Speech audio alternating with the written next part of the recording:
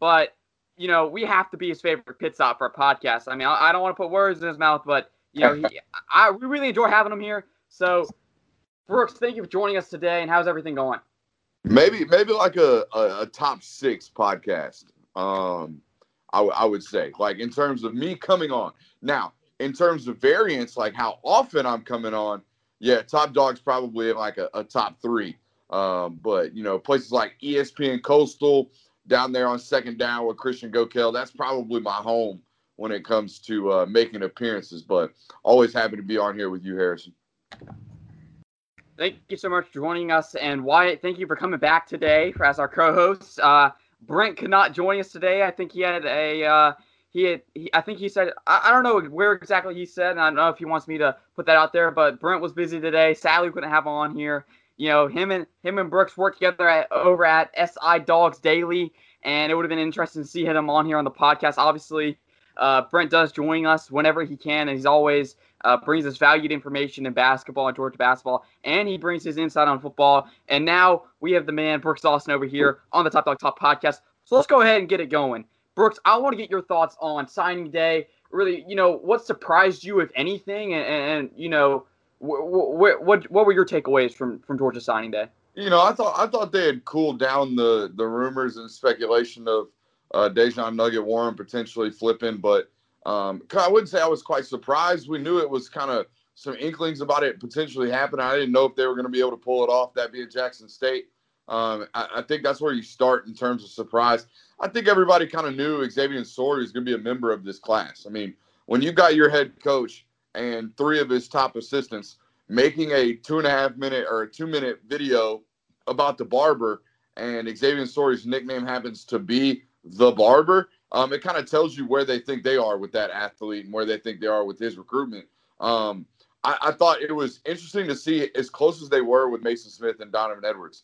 I think in normal years and normal circumstances, I think Georgia doesn't even get into those discussions. I mean, with how bad LSU's season went, same thing with Michigan, and seemingly those programs being in some hot waters right now. I was kind of surprised to see in a usual class. I would doubt that Georgia's even like on signing day down to the wire, don't know, coin flip kind of situation with those two. And apart from those two storylines, Dejan Warren and the 2 losses, if you will, in terms of top prospects remaining, it was a pretty boring National Signing Day. I mean, everyone that was committed, 19 to 20, sent in their letter of, national letter of intent. So this wasn't like last year where Darnell Washington, Cedric Van Pran, and Keely Ringo were still out there heading into the second window, or at least into January.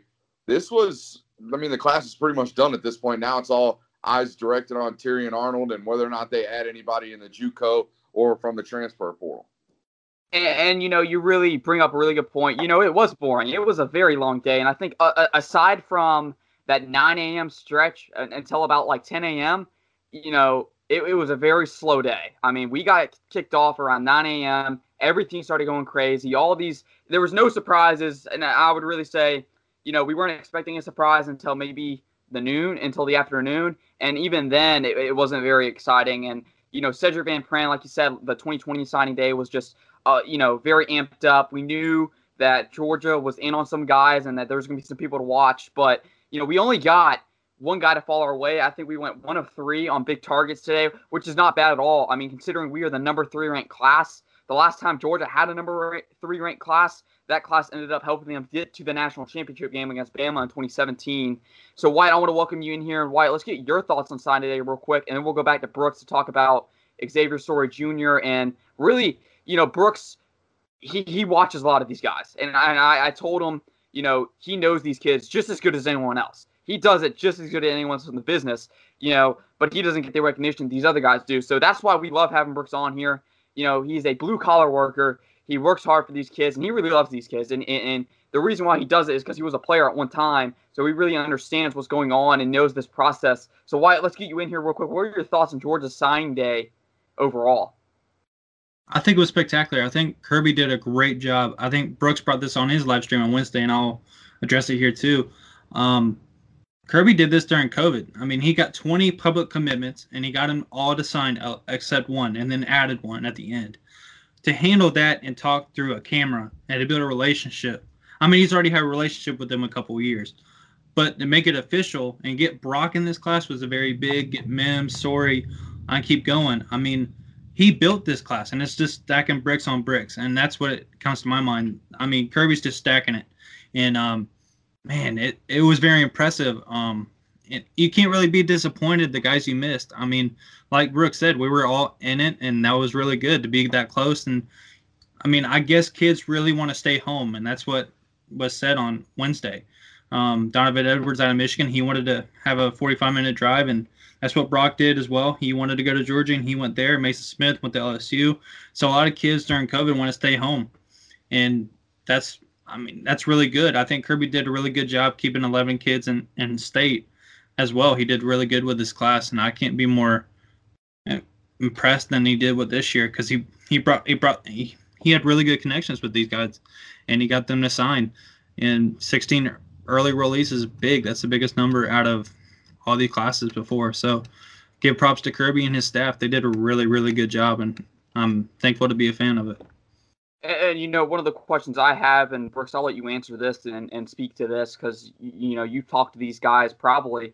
You talk to many of them probably once or twice a week, depending on how good of a connection you have with these guys. And, one of the questions I have is how big of a change is it for these recruits? And, when it comes down to the last few minutes, the last few days with Mason Smith, Corey Foreman, Terry and Arnold, Donovan Edwards, how big of a change and what really, how big of a difference or impact does it make having the ability to visit Georgia on an official visit and be there with the coaching staff, see the players, see a game, be there post-game, be there pre-game? How much of an impact does that have, that not being there this year have on this recruiting class? I mean, I think it makes a big impact, especially when you're talking about those out-of-state kids. I mean, how many, going back to like the 2017 signing class, how many of those guys, when they made their decision on signing day, mentioned the spring game that previous spring, where they sold it out 93,000 inside Sanford Stadium, and there was this electric environment. You heard the same thing in 2020 about the Notre Dame game, how a prospect wanted to go to Georgia because of the experience that they had at the Notre Dame game. These in-home, at-home type of visits are beyond intoxicating for these young individuals. And when you talk to these prospects more and more, you hear about how the Georgia visit's just different. I don't know what they do. It's just the vibe around Kirby Smart, and especially now, I mean, Scott Cochran would have been absolutely insane on these in Athens visits, these official visits. He would have been a ball of energy bouncing around all across the room, getting everybody excited about being there. I think those things, when they're not allowed to happen, Georgia did lose a step. But they focused on what they had in terms of relationships with kids prior to all this stuff going down. And to be honest with you, I think Wyatt mentioned the number of 10 or 11 in-state guys. I mean, Jackson Meeks is from Phoenix City, Alabama. That's right on the line. I mean, that might as well be Columbus, Georgia.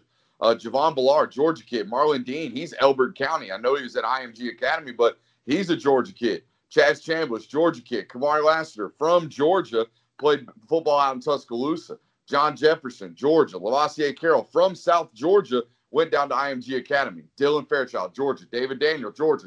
Nyland Green, Georgia. Micah Morris, Georgia. Smile Mondon, Georgia. Brock Vandegrift, Georgia. Amarius Mims from Georgia. So it was a state-based recruitment process this year for these guys. And, yeah, that might have been due to COVID. Coaches can't get on private jets and go out to Clovis, California, and sit down in the living room of Kendall Milton and Chris Milton and explain to them how they'll take care of their child. That wasn't able to happen this year. So you kind of had to rely upon the roots of your recruiting grounds that you've had for years and years at this point, which are those Georgia kids. Kirby's seen all these kids in person at least once before.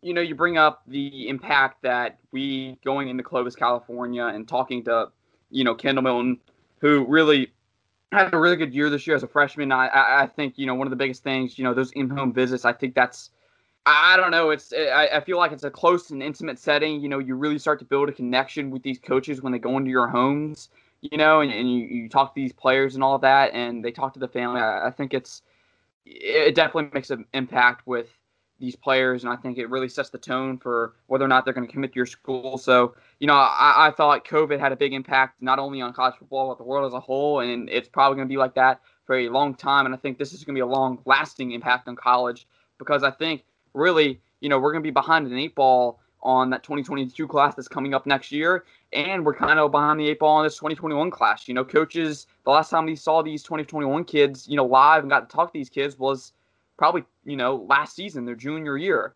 So, you know, they're already a little bit behind the 8 ball. So I think it's really important. Wyatt brought up the fact that, you know, we could have as much as 16 early enrollees in Georgia this spring. That's huge. You know, that's an early start. They get a head start with, you know, the practice, knowing the playbook, getting to know the system, getting to know their teammates. That's a really big impact. So, you know, let's kick it into high gear real quick. Brooks, you covered Brock Vandagriff. You've been to a few of his games. What makes him such a special quarterback? And Wyatt, after Brooks finishes up, I'll let you get your take in on Brock Vandagriff. I think to me, it's the stuff you only find out when you go and actually watch him play a game in person. That in-person evaluation. I think that's something you're kind of getting to there, Harrison, about this 2022 class being behind the 8 ball.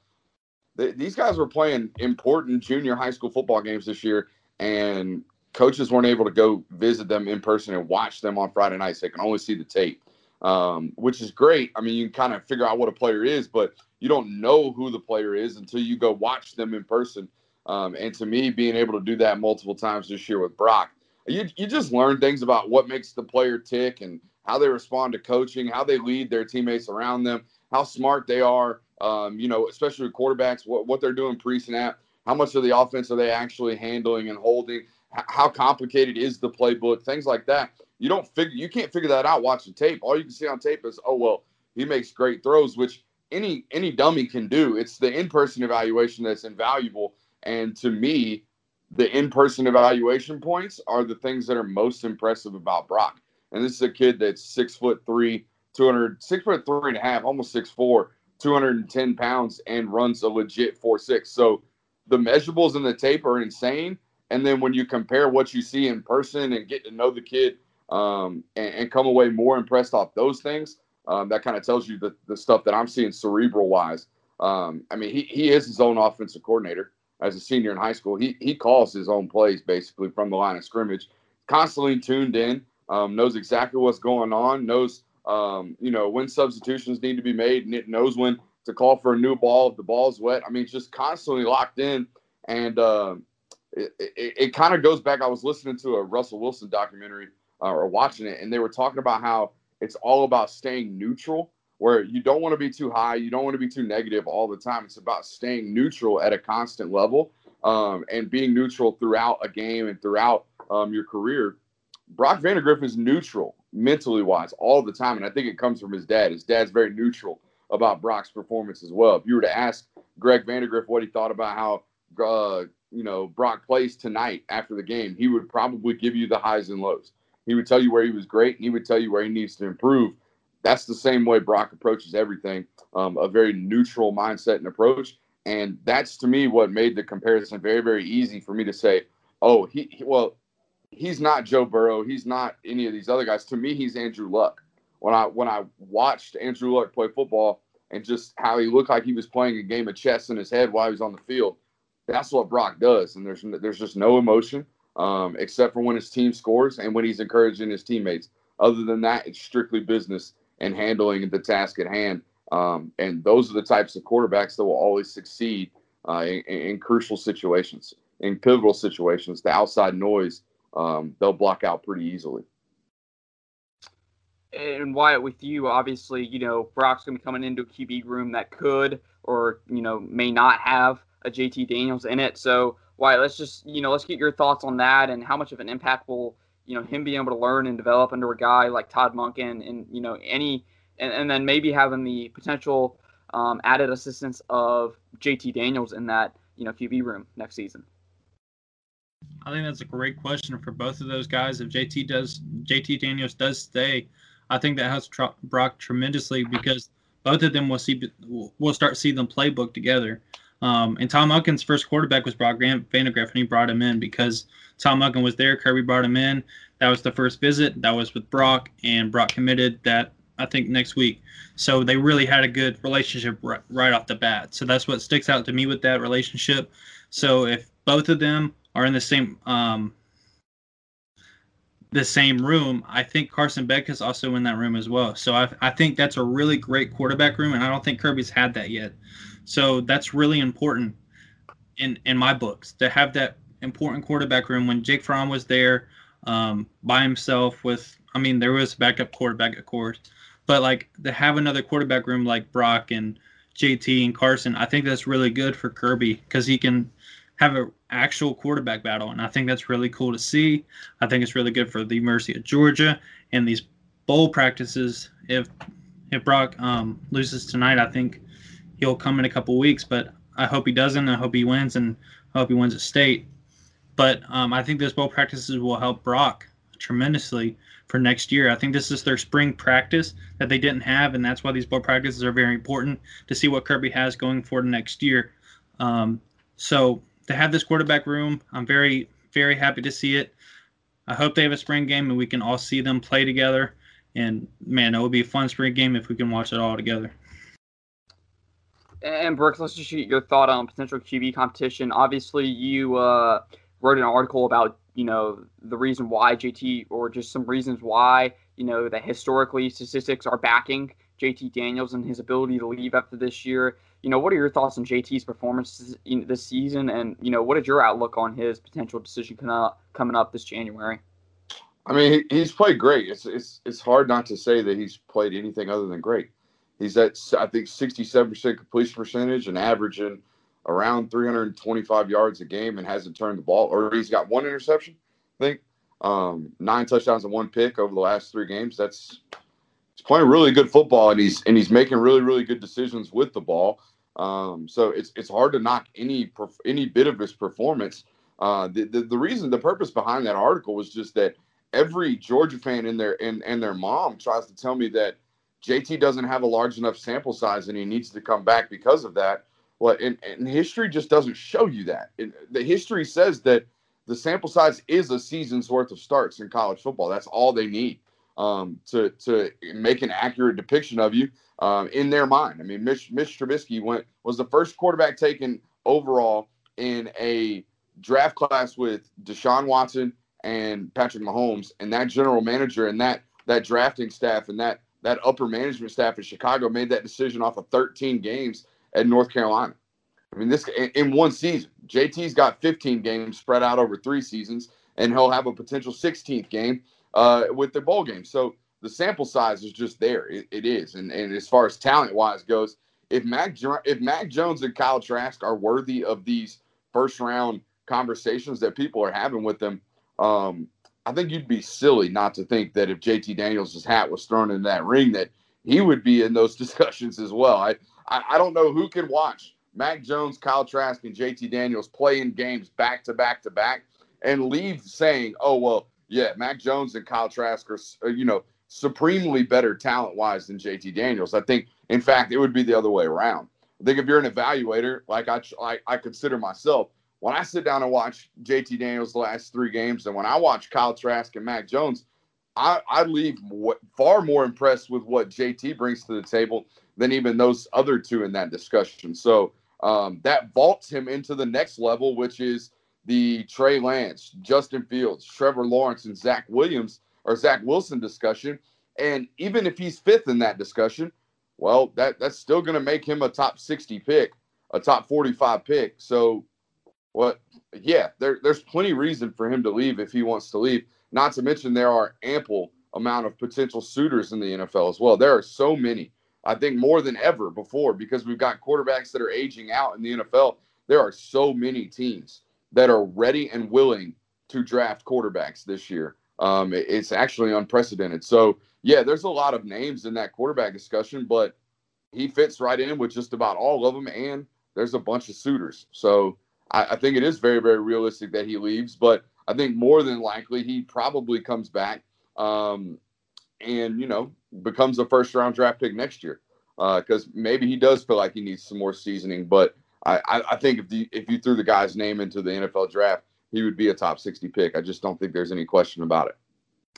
And I think really, he's a steal. If he goes out early, if he goes out this year, he's a steal for anyone, outside of that first round. Even in the first round, he may be a steal. If he drops and even if he gets a day 3 grade, that is a steal. I mean, he's played well this season. He's shown that he has improved.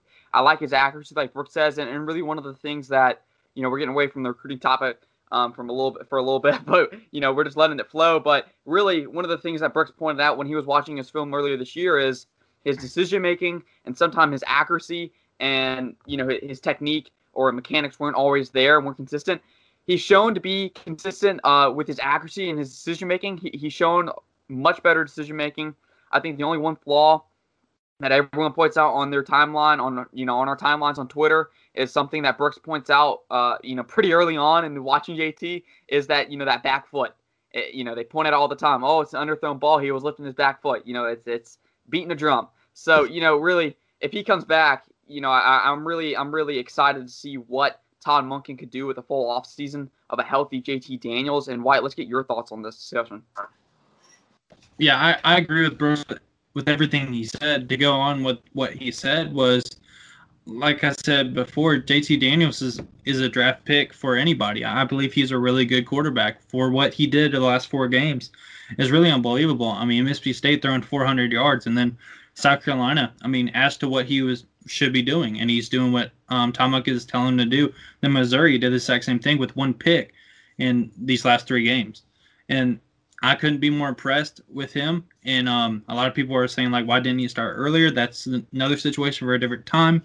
But I'm glad what he did at the end of the season. And after that first game, man, he was like a first-round pick, wasn't he? Going to the Bears.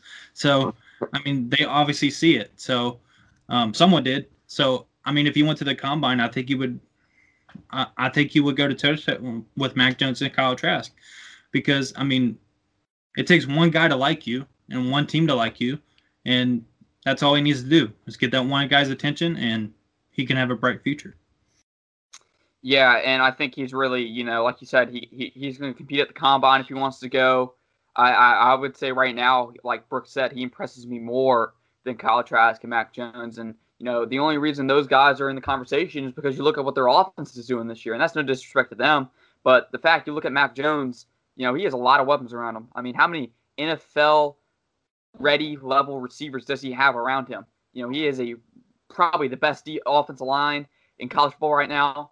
One of the best running backs in college football right now. He is stacked. Florida's here's the thing. Kyle Pitts, that's an NFL level tight end. I think he's going to do really well in the NFL. The only question with him is, can he gain separation with NFL linebackers and the NFL secondary? So I'm other than that, he has some pretty good receivers, but his offensive line isn't that great, to be honest. But they have played well. So let's get back into Georgia recruiting. Obviously, Georgia got another, looks like a stud offensive line class once again. And, Brooks, you pointed out just, the day of National Signing Day, that night, you pointed out that this offensive line has versatility.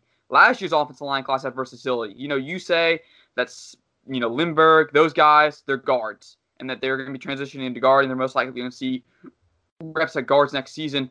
Where do you see these guys transitioning best for this class? Obviously, you get guys like Amarius Mims, Micah Morris, Jared Wilson, who I spoke to you privately, and you echoed this on your stream. You think Jared Wilson could be a day 1 impact. He could, come in and compete on day 1. What do you see in these guys, and what do you see in Jared Wilson specifically that makes you think he can come in and compete right away? So with the class as a whole, I see Matt Luke's heavy influence. I see a bunch of guys that are not only positionally versatile, but they're really, really athletic. Every single one of them is a type of athlete that they'll be recruiting moving forward. I love Ben Cleveland to death. Love watching him play. I can almost assure you right now, Matt Luke would probably not have been really, really heavy on the recruitment of Ben Cleveland coming out of high school, because it's just not what he does. That is a Sam Pittman offensive lineman. Xavier Truss is a Sam Pittman offensive lineman. Owen Condon, Sam Pittman's guy. I mean, those type of 6'7", 330-pound linear movers, guys that can move forward and backwards and that's about it. That's what they recruit. I said in one of my articles prior to National Signing Day, Matt Luke's first-round draft pick looks a lot more like Laramie Tunsil than it does like Isaiah Wilson at the tackle position, if you follow me. I mean, that's just kind of his MO as an offensive line guy. Now, as far as Jared Wilson goes, I just see a 345-pound individual who's probably going to play at 330, 335 at the guard position, and extremely athletic, like really, really athletic, like freaky athletic.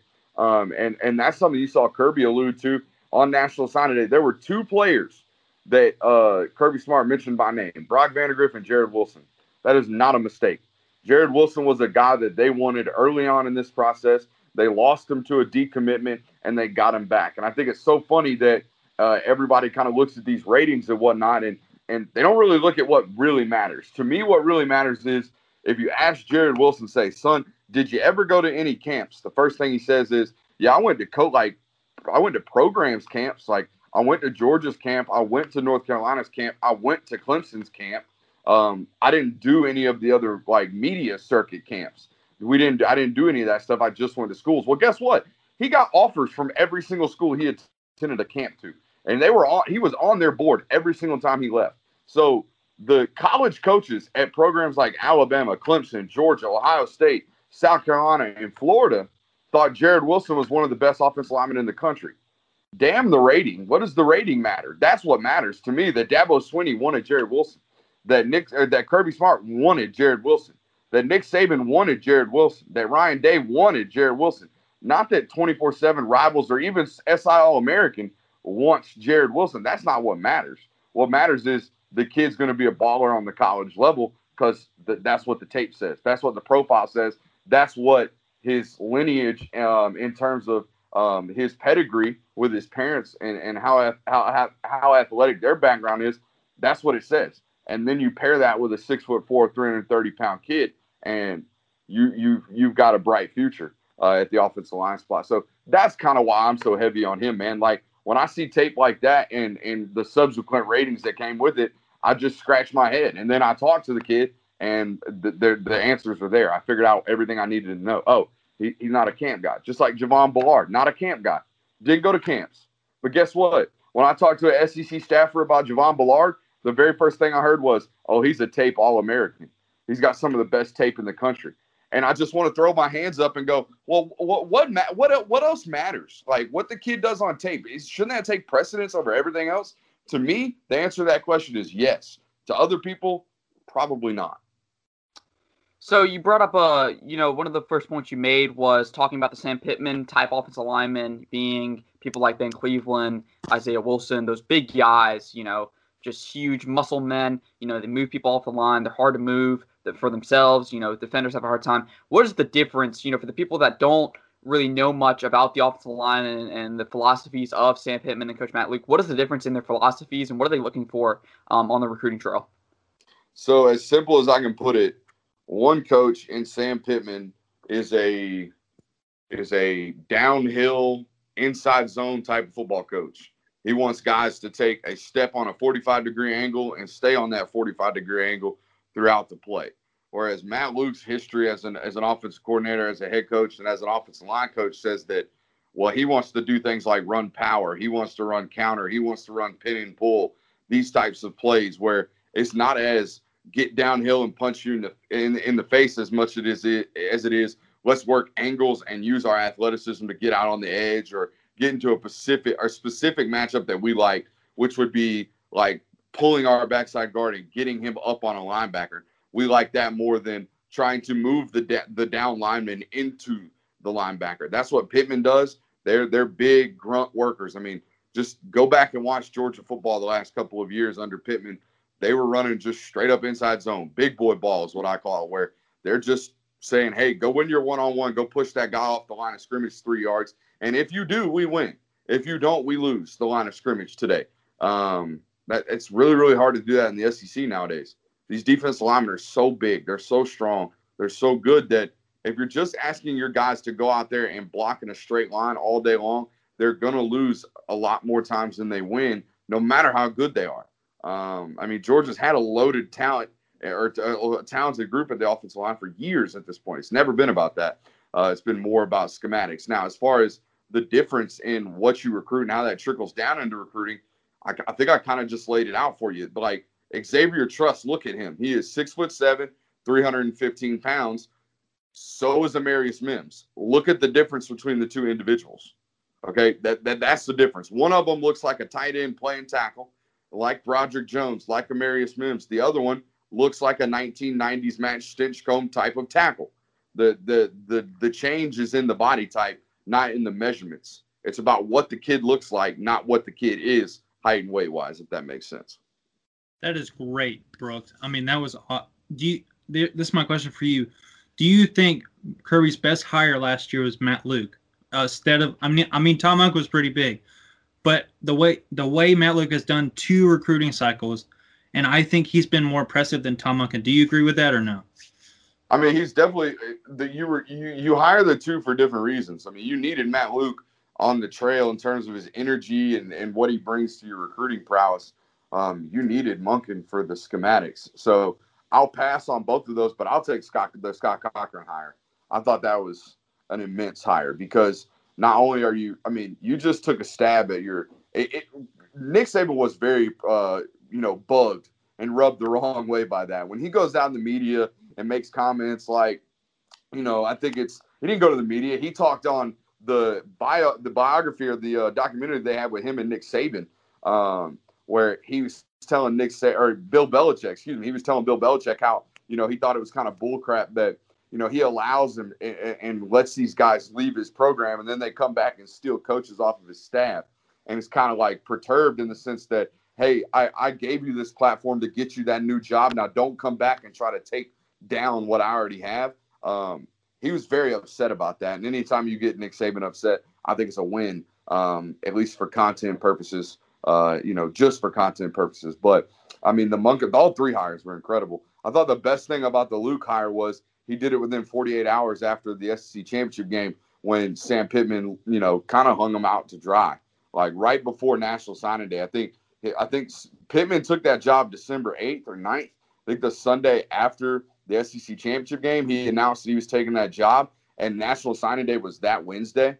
For him to go out and sign, bring Matt Luke on, and then Monday after bringing him on, he's up in Rome securing the commitment of Tate Ratledge. That was a pretty daggum important signing for where that recruitment went in 2020 as a whole. For him to be able to seal Cedric Van Pran, for him to be able to seal Broderick Jones, those were career-defining moves for Kirby at that moment. I mean, that was a critical hire right before National Signing Day, so I'd have to go with that one.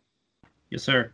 I really like Dylan Fairchild because of the wrestling background. I mean, 38-0 in wrestling. I think he might do it again. I think he's going early, though. He'd be one of the late. I don't know if that's true. But if he does do wrestling, I think that's really cool. But anyway, the wrestling background is really good. I see Dylan playing center. That would be a really good position for him. I really like him out of the whole group, but I do like Jared Wilson a lot. But Dylan Fairchild is the guy that sticks out to me. What do you like about Dylan, Brooks? I like his ability to finish and understand how to take angles out of players. I mean, Dylan's got very, very little body fat on him, which is optimal, right? I mean, but how much bigger is he going to get when he gets to the college ranks? He's going to wrestle this year, so he is going to lose whatever weight he added. I was talking to him the other day. I think, his junior tape, watching him, he's about 285 pounds, and then his senior tape, it's noticeable that he's bigger. He's about 300 pounds. He's got to get back down to under 285 to compete in the heavyweight this year for his high school over there at West Forsyth and defend his state championship. So, I don't know how much weight he's ultimately going to be. I also don't know what position he's going to play in college. And to be quite honest with you, from the conversations I've had with the people in Athens, I don't think they know what position he's going to play in college. I think he might be like, they've got one of these in every class, it seems like, every year where they're just going to make him a swing player and he'll play all 5 and do all 5 really well. Last year in that 2020 class, it's Austin Blaschke. Austin Blaschke's playing all 5 positions during practice and doing so really, really well. Which one is he going to get playing time at? I don't know. We'll have to see in the future. Fairchild, to me, is the same type of kid, even to the extent that they have similar wrestling backgrounds. I think that's what comes with that type of athlete and that type of player. Yeah, I'm really excited to see this class. I think, y'all hit it on the head with this Fairchild. He's a guy like Cade Mays who can play all 5 positions, and I think he's going to excel in college. Maybe he won't come in here and start right away. He might not compete right away, but he's going to make an impact, in practice. He's going to be, giving guys trouble in practice. He's really going to be challenging that first or second team unit. So I'm really excited to see where these guys go. So Brooks, changing course a little bit. I want to talk about this one position because, real quick, I want to talk about the receivers. Obviously, Georgia brought in a huge receiving class this past season, and they brought in a decent-sized one the year before. And this year, you bring in 2, quote-unquote, 3-star receivers at the position. What are you seeing from these guys like Jackson Meeks and Adonai Mitchell? What are you seeing from these guys, and are the ratings accurate for what 247 Sports have given them, or are these guys just people who have great tape but just don't go to the camps? I mean, Jackson Meeks is the type of kid that I think if he had sophomore and junior tape and even senior tape, he's been banged up his whole high school career. He tore his knee up, I think, at the end of his sophomore year and missed most of his junior year, or at least wasn't in a semblance of himself. And then his senior year, he plays 5 or 6 games, lights it on fire, and then gets hurt again. So that's the type of kid that's never going to climb up rankings just because they don't see him enough. But I don't want to make this about rankings decisions. What I do want to tell you is that they went into the 2021 class knowing that they were going to be limited in terms of their ability to sign big name wide receivers because of what they did in 2020. I just think it's really, really interesting that late in the recruitment processes of Deion Colzie and late in the recruitment processes of Jaden Thomas, Georgia was in the mix. They had an opportunity to sign those guys that are considerably higher, quote unquote, rated than Jackson Meeks and Adonai Mitchell. But yet Georgia and Cortez Hankton and Todd Monken specifically chose Adonai Mitchell and Jackson Meeks. They wanted those 2 guys. They chose those 2 guys over Deion Colzie and Jaden Thomas. So that tells you what the staff thinks of these 2 young men. And if that's what they think of it, guess what? They've got more data and they've got more advanced analytics and they've got even more tape than even I'm privy to. And I'm going to choose their decision over mine. Their analysis and their criticism of an athlete, I'm taking that over even mine. And I think I'm pretty daggum good at this, but they're better because they get actually paid and it is their job. Their ability to make a living wage depends on being right in that situation, being right in the decision to take Adonai Mitchell and Jackson Meeks over potentially landing and staying in the mix for Jaden Thomas and Deion Colzie. They backed out of those 2 and signed these 2 individuals. That's all you need to know, in my opinion, about what they did in 2021 at the wide receiver position. From what I've seen, here's my take on potentially why they were so attracted to Adonai Mitchell and Jackson Meeks. I think it's the speed. I think both these guys have, high-class speed. I think they're really fast guys. They're people that can play, anywhere. You can line them up in the slot. You can line them up on the outside. I think they bring versatility, which I think is a growing theme in this Georgia offense. They want versatile guys who can play more than just one position. If you're a running back, you better be able to either help out in pass pro or you better be able to get out in space and go catch a football. You aren't going to be one-dimensional and just run a football. You have to be able to do multiple things. We see it with the offensive line. Bring in people like Austin Pulaski, Dylan Fairchild, Cade Mays. They want them to do multiple things than just one thing. You got to be specialized. You can't be specialized in one thing. You have to be able to do it all. And, I think that's a growing theme at receiver. I think they want guys that can come in and, they may not contribute right away, but they have to be able to contribute in practice. They got to be able to go and fill holes. I think that I'm going to call this class, it's not the typical filler class, but it's filling holes, and that's what they did. So to wrap it up, we got 2 more things I want to get to. Wyatt, we'll start with you first. Wyatt, who are you most excited for, and who do you think makes the impact in this class first? And then Brooks will come to you. Great question. I was just about to ask that question. That you want on offense or defense? Or special? You can do one and one. Okay. On offense, I believe it would be Jared Wilson, as Brooks said. Just the way that Kirby mentioned his name on Wednesday on National Signing Day, I believe they have really high expectations for him. I see him playing before anyone. On defense, I believe it will be a corner, but I don't know who it would be. I think Nyland Green will be in the mix in that back end by the middle of the season next year. I think Mondon will be a special teams player. I see him playing on the field. But those are my three guys that I see that from this freshman class that's coming out. I see them playing sometime next year. Now, granted, Kirby uses almost every freshman. I mean, if you don't notice that, Kirby plays freshmen, so I do believe they will play a lot. But those are the three people that I see them first coming off the bench and playing. Now, before, Brooks, you give out your players, I just want to bring up the fact that you mentioned this on stream, your track record with these picks. You picked Jermaine Burton. You talked about him before anyone else did. So, give me a little rundown, and, let's talk about the people you picked last year and the year before, who you thought were going to have a big impact this year, and let's talk about your track record so far, because I think you're undefeated so far with these picks. So let's go over that real quick, and then let's get your guys. I am undefeated so far. 4 guys over 2 years and 2 recruiting cycles. But to be honest with you, the last 2 years, the takes haven't really been that hot, if you know what I mean. They've been dead on. In 2019, it was George Pickens, which everybody knew. Again, that's not a hot take. Everybody knew he was going to be great. It's just a matter about keeping him out of trouble. The other one was Tyreek Stevenson. I don't think anybody really expected him to be what he was as a freshman. So you can give me that one. Give me some credit. In 2020, it was Jermaine Burton and Jalen Carter. Again, I paired Carter and Pickens together in the sense that those weren't hot takes. Everybody knew those players were going to be really good. Jermaine Burton, nobody was saying he was going to come out and catch 700 yards worth of balls this year. And had they played a full 13-game slate, he would have easily done that. So you can give me credit for that one. So at this point, I would say I'm 2 for 2 over the last 2 years in terms of digging diamonds in the rough and finding them. Now, this year, I'm really extending going out on a limb and trusting my scouting abilities in the sense that saying Jared Wilson will probably play, in my opinion, and fight for playing time before a guy like Micah Morris, who everyone considers to be a much more premier prospect and athlete. So that's one on the offensive side of the ball. And then defensively, it's Jamon Dumas-Johnson. I think Xavier Sori and Smile Mondon will be playing special teams while JDJ is fighting for 1s and 2s reps over there at the linebacker position. I think he's that special and that ready to play in this Kirby Smart odd front, mint defense that they run, this 4-2-5 hybrid with an odd front hybrid that they run. This is what this kid's been playing up in Maryland in really, really good competition. Sori, before he went to IMG and got hurt, he was playing at a level of competition in Florida that was less than impressive. Smile Mondon was playing out in Paulding County.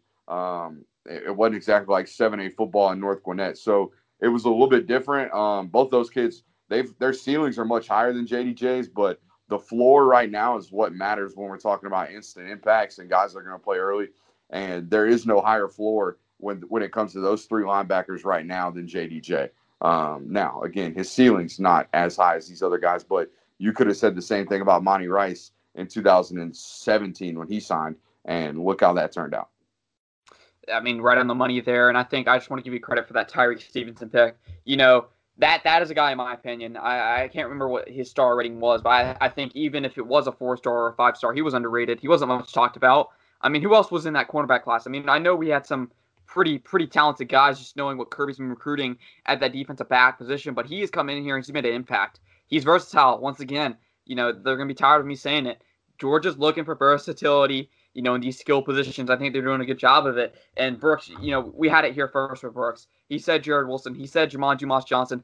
I think Xavier Sori Jr. Have you seen? I saw a highlight tape of him playing basketball. All I saw was him just jumping and dunking. I mean, he is athletic. I'm really excited to see him play. I'm really excited about him. Mondon. I can't wait for David Daniel. I feel like people are counting out David Daniel a little bit. He was the lead dog, one of the first commitments in this class. I'm excited to see where he plays. And real quick, where do you see David Daniel fitting in? Is he a safety or is he a corner? Nah, he's J.R. Reed. That's who he is.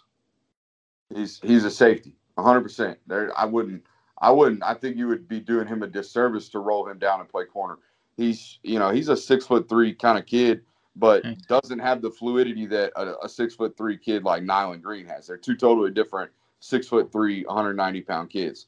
David's a much more downhill and linear type of football player, a straight line type of dude with above average hips, but not like oily hips like you see with Nyland, and not as much ball skills either. But I mean, he can track it and he can hit some folks. So I also think David's probably a special teamer early on in his freshman year, and then we'll see what happens at the safety position moving forward, because I loved what Major Burns put on tape, even in his limited playing time this year, but especially what he did in high school. And I do eventually think that Tyreek Stevenson makes the move back to safety. Just the way that they're putting weight on that kid, and the bigger and bigger he gets, I think they've molded him to take over for Richard LeCount when he's ultimately not there next year. So I think that's what you're looking at. You're looking at Tyreek Stevenson at safety, Lewis Cine at safety, and rotating Chris Smith maybe a star, those kind of things, and kind of playing in the back end with that, and then unleashing your young corners. Next year is going to be about unleashing those young corners if Eric Stokes and Tyson Campbell, either if they both leave or even if just one of them leaves. Next year is going to be about young corner play for Georgia. Wyatt, I'm going to let you wrap it up. Any last questions for Brooks before we move on to our last segment? No, I think we covered it all, but I'll ask one more. What do you think of Lavessia Carroll out of IMG? He's got a lot of speed. I know you talked about him with James Cook, that one cut that he needs to work on. But do you see him be involved in special teams next year, or is that how he's going to go on the field first, or do you actually see him toting the rock next year for Georgia? I think that whole entire fascination with Georgia staff about Lavessia is just how fast he is. They truly believe he's one of the fastest backs in high school football right now, and they're betting on that. They're betting on the ability that Todd Monk is going to be able to make that kid explosive when he gets to college. And again, man, that's who they chose. I mean, let's be honest. They gave that kid the green light at the running back position before everyone else. It probably hurt them in the Donovan Edwards run. If Georgia doesn't have a running back commit and Donovan was the sole intentions of them going after, you probably land Donovan Edwards, I think. So they chose Lavessia Carroll for a reason. I'm not as high on him as obviously they are, but what do I know? Well, you do know a lot for being in the media, so I'll give you that. I mean, you definitely have the knowledge to be a coach if you wanted to. So let's wrap it up here. Wyatt came to me today and said, it's championship weekend. We would be messed up if we didn't do some little hot takes, little hot predictions.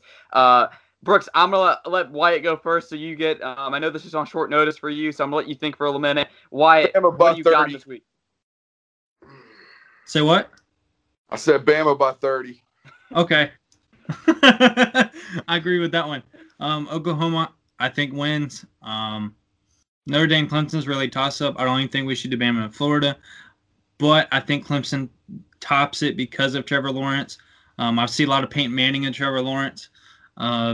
So, yeah, Clemson wins in the rematch, but I think it's very close, and I think that would be the best game of the day, in my opinion. And Oklahoma wins big, very closely, though, actually, and I think Alabama by 14. Ooh.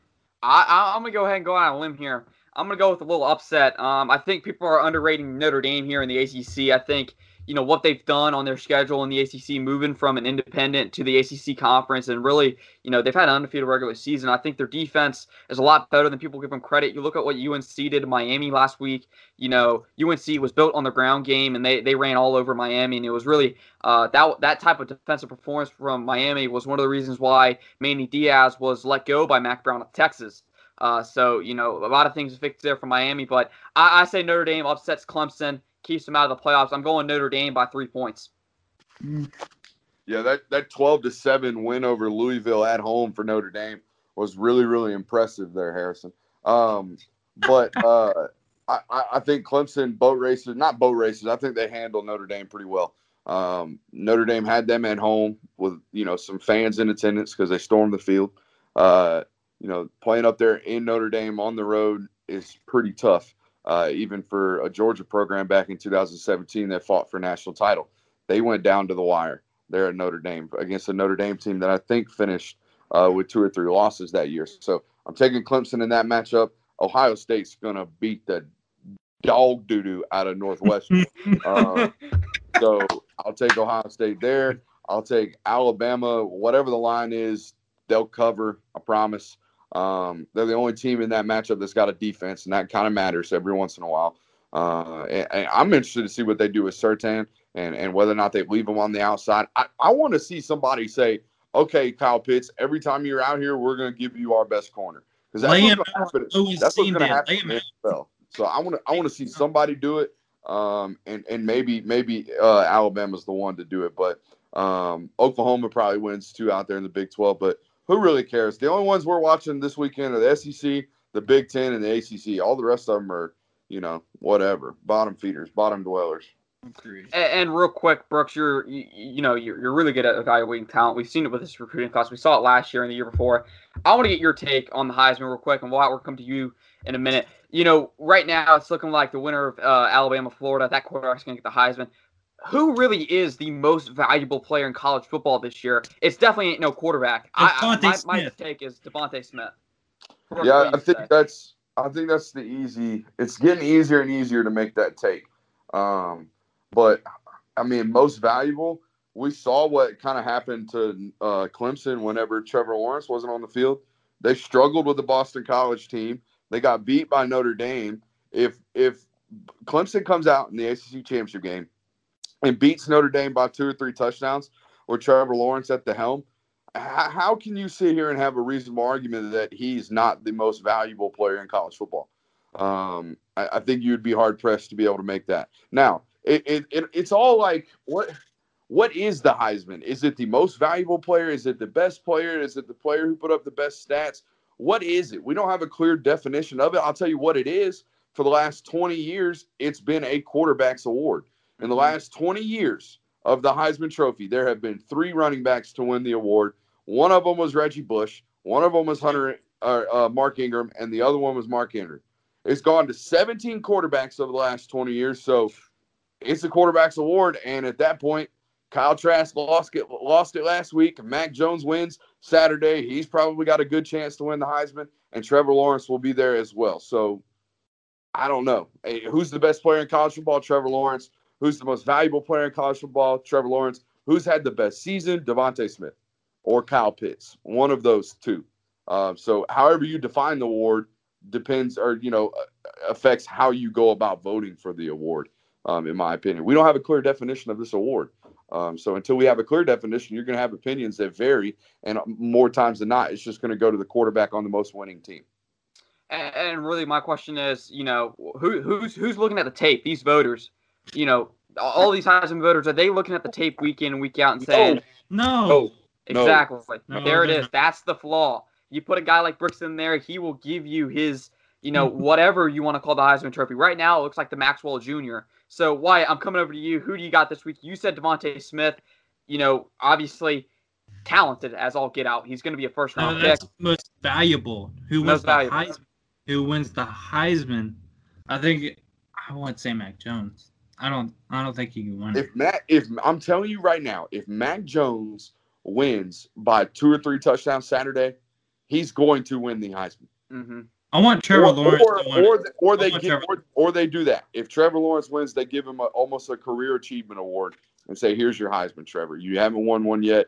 You've been one of the best." How many games has Trevor Lawrence won? I mean, as in like 30 and something like that, and he's at like 37-1 or something like that. Yeah, only one loss. Why not send him a number 1 draft pick and have him win the Heisman? I know they don't look at that. I know Tim Tebow doesn't look at that, but I mean, Zach Wilson's really good. They don't look at him, do they? No. I mean, I don't know. It's like a popular vote thing. It was Kyle Trask at one time, and then it's Mac Jones, Devontae Smith. But I think who earns it on Saturday, if Trevor Lawrence does really well, it's Trevor Lawrence. I do want him to win it. As Brooks said, he made a good point about it. I do agree. Brooks, I want to thank you for coming on today. Obviously, it's always special to have you. Really good episode. Brooks, what do you got going on SI Dawgs Daily? What do you got going on at grindthetape.com? So at this point, I think we're kind of directing our attention to the remainder of the recruiting cycle, covering all these kids as best we can before they get on campus.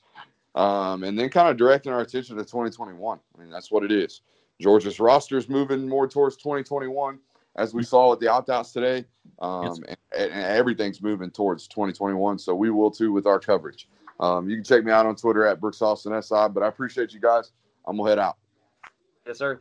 That was episode 20 of the Top Dog Talk podcast. We had our live stream go down pretty early on in the show. Sorry about that. We will try and get that running next time. Thank you for joining us here on Top Dog Talk Podcast. I'm Harrison Reno. That was Brooks Austin. Yes, that was Wyatt Fielden. See you next week for episode 21 of the Top Dog Talk